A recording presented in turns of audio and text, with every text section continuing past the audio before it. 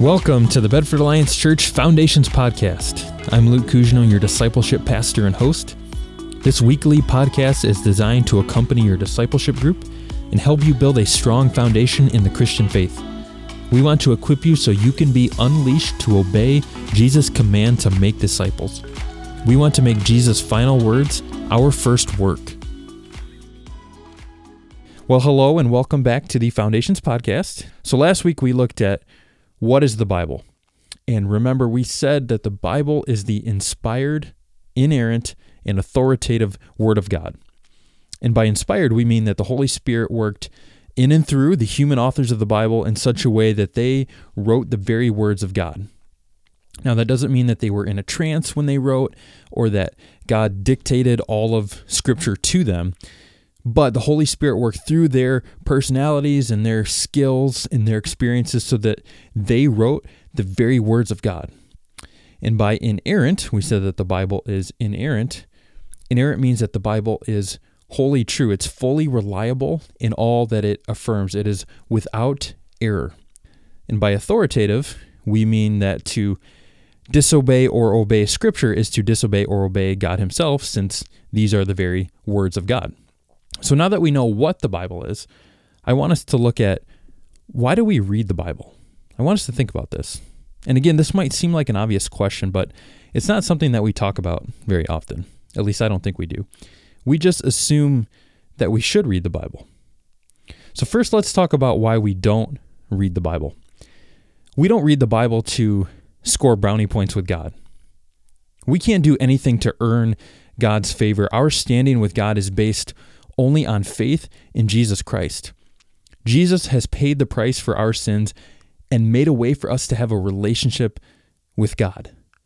That's our only basis for right standing with God. We're saved by faith alone, in Christ alone, by grace alone. So reading the Bible doesn't change your standing with God in any way.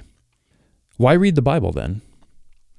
Well, we have to understand that the Bible contains everything that we need to become a Christian, to grow as a Christian, and to live as a Christian. So let's break that down a little bit. Let's unpack that. So first, the Bible contains everything that we need to become a Christian.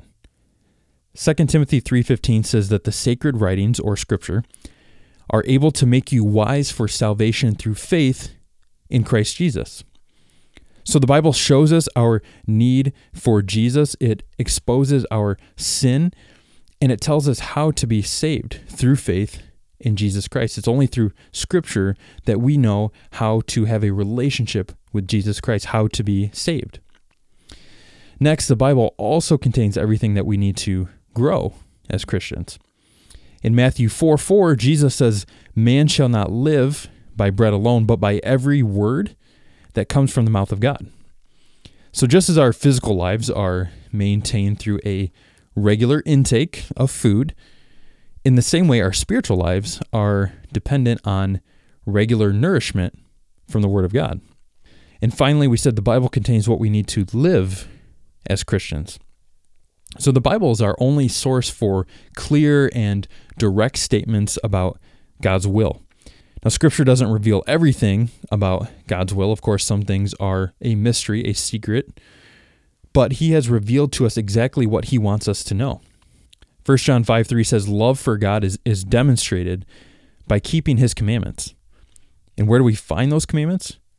We find them in Scripture. We know His commandments through Scripture. So the Bible contains what we need to live our lives as Christians.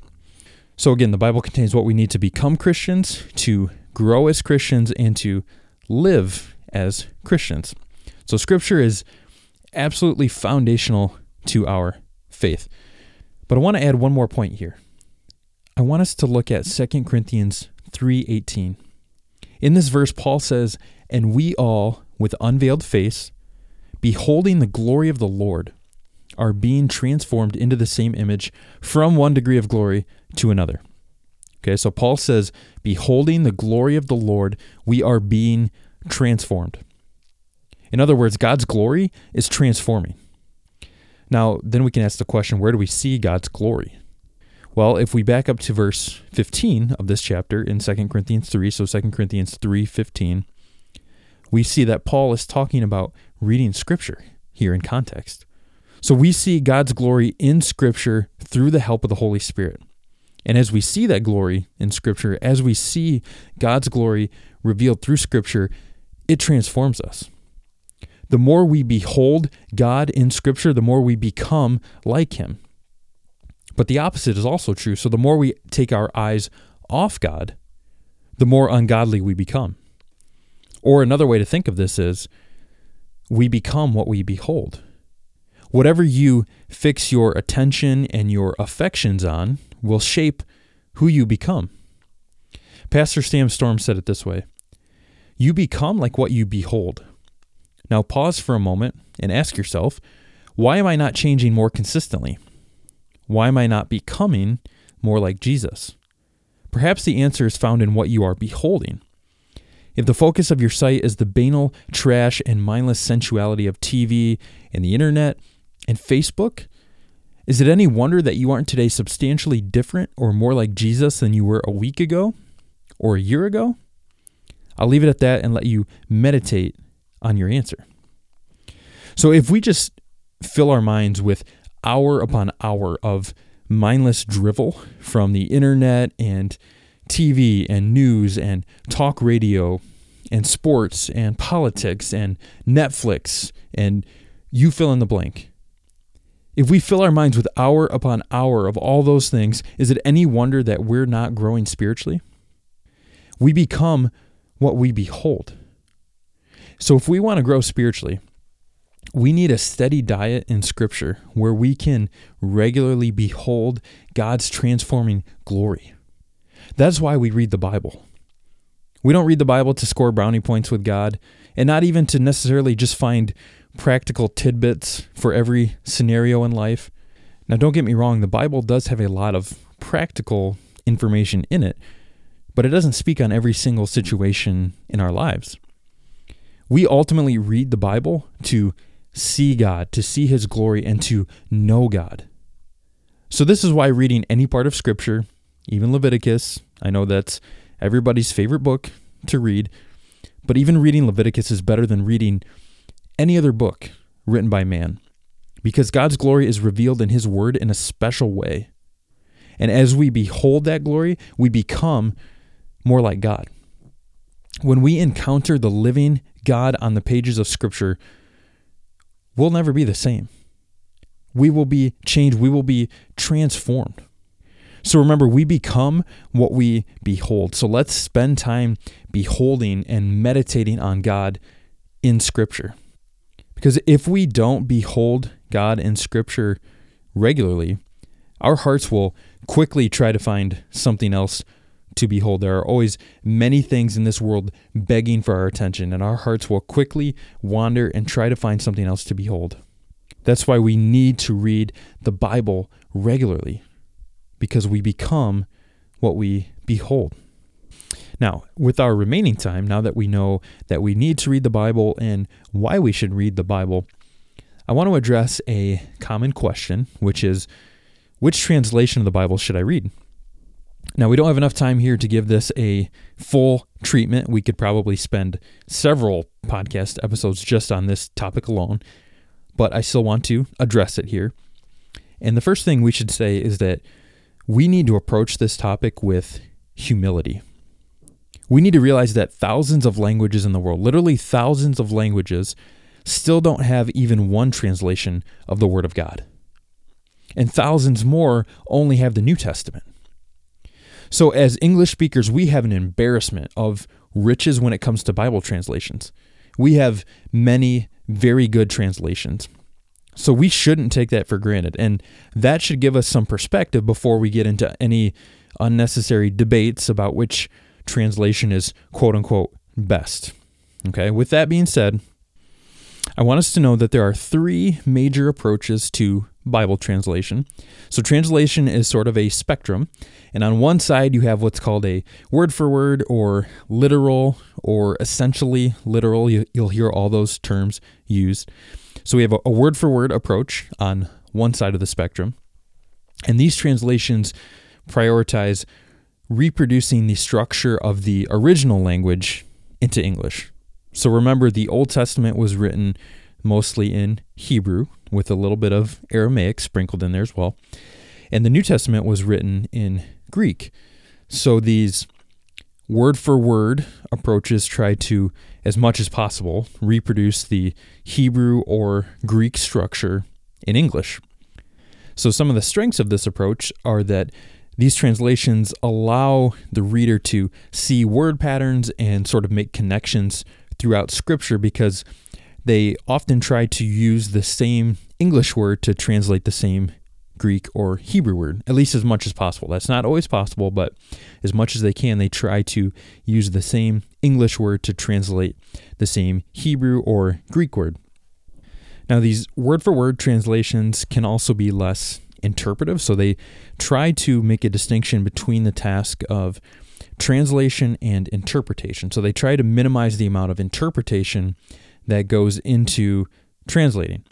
So they try to remain as transparent to the original as possible, meaning if the original text is ambiguous about the meaning of something, these translations will try to be ambiguous as well. So they try to minimize the amount of interpretation that goes into translation. So some examples of this word-for-word approach include the ESV, or the English Standard Bible, and the NASB, the New American Standard Bible. There are other examples as well, but those are just a couple. So you have the word-for-word approach on one end of the translation spectrum. Then on the other end, you have what's called a thought-for-thought, or more of a meaning-based translation. And these translations prioritize reproducing the meaning of the original Greek or Hebrew into English. So whereas the word-for-word translations prioritize reproducing the structure of the original languages, the thought-for-thought translations prioritize reproducing the meaning of the original. So some strengths of this approach are that when it's done well, it can actually be more accurate in preserving the original meaning. Now you might be thinking, what? Isn't the word-for-word approach always better? Don't we want a word-for-word translation? And the answer is not always, not necessarily. Think of it like this. And just a little disclaimer here, I am not an expert on languages of any sort, so just want to say that. But in Spanish, if you say, ¿Cómo se llama?, the word-for-word meaning of that phrase is literally how yourself call. But nobody translates it that way, right? Because what it means is, what's your name? If somebody says, ¿Cómo se llama?, we translate it as, what's your name? Because that's what it means.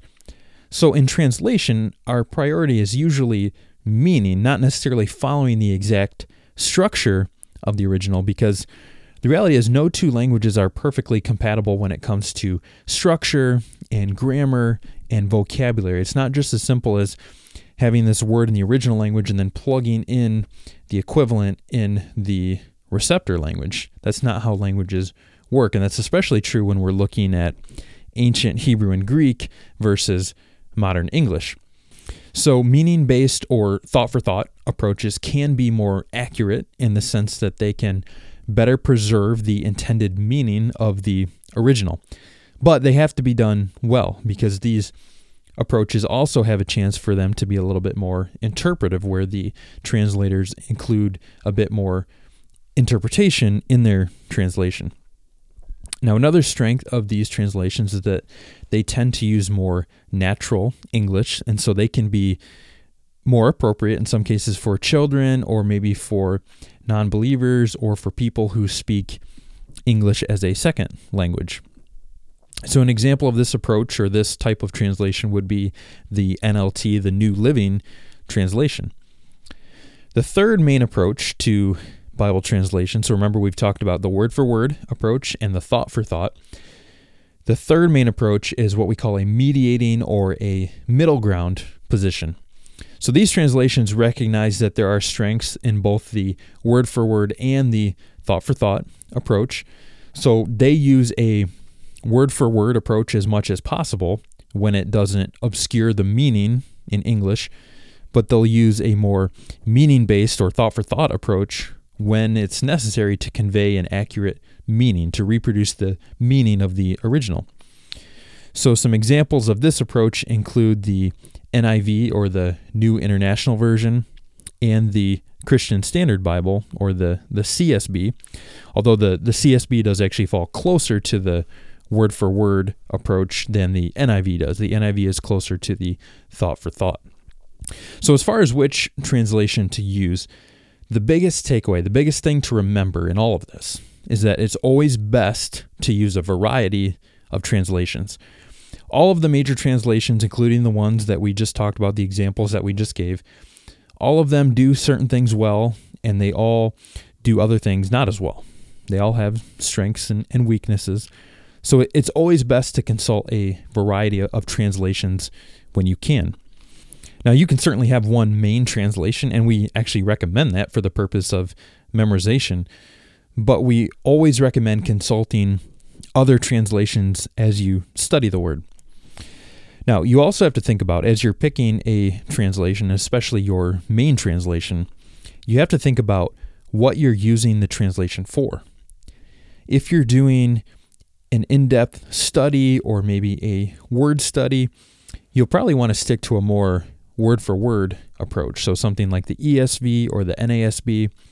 Or if you're just doing broader reading of Scripture, or maybe sharing Scripture with a non-Christian or with children, or maybe with somebody who speaks English as a second language, you might want to use a more meaning-based or thought-for-thought translation, something like the NLT. Or if you want just sort of an all-around translation, something that you can use for a little bit of everything, you might want a more middle ground approach, something like the CSB or the NIV. Now, one last point here. You'll also come across what are called paraphrases of Scripture. So all the translations that we've mentioned up to this point were created by committees with dozens, and in some cases even hundreds, of scholars with PhDs and proper credentials. But paraphrases of Scripture are usually just one person's interpretation of Scripture, and they tend to be extremely far on the meaning-based or thought-for-thought side of the translation spectrum. So the NLT, the New Living Translation, is a thought-for-thought translation, but these paraphrases tend to be much further on the spectrum, much further on the thought-for-thought side than even the NLT or the New Living Translation. So these paraphrases often don't preserve much of the original form, much of the original structure at all. They can be, quote-unquote, loose in their translation. So paraphrases can sometimes be helpful to consult, but we don't recommend using these as your primary Bible. An example of a paraphrase would be The Message by Eugene Peterson. That's a pretty well-known one. So again, these can sometimes be helpful to consult, but we don't recommend using a paraphrase as your primary Bible. Now, as we mentioned in an earlier podcast episode, page 18 of your D Group Starter Guide lists some recommended study Bibles. So I would encourage you to check that list out if you haven't done that already. Study Bibles are great resources to help you as you journey through the Bible, and these are a few that we recommend, including a few different translations that you can choose from. So hopefully this conversation has helped give you some context on those different translations that we've listed out there. And hopefully this conversation has motivated you to get into the Bible until it gets into you. Remember that the Bible contains everything that we need to become a Christian, to grow as a Christian, and to live as a Christian. And remember that we become what we behold. So we need to spend time beholding God's transforming glory in Scripture. That's why we read the Bible. So that's all for this week. And remember that our purpose in all of this and talking about all these different topics is that we want to equip you to be a disciple maker, because we want to obey Jesus' command to make disciples. We want to make Jesus' final words our first work.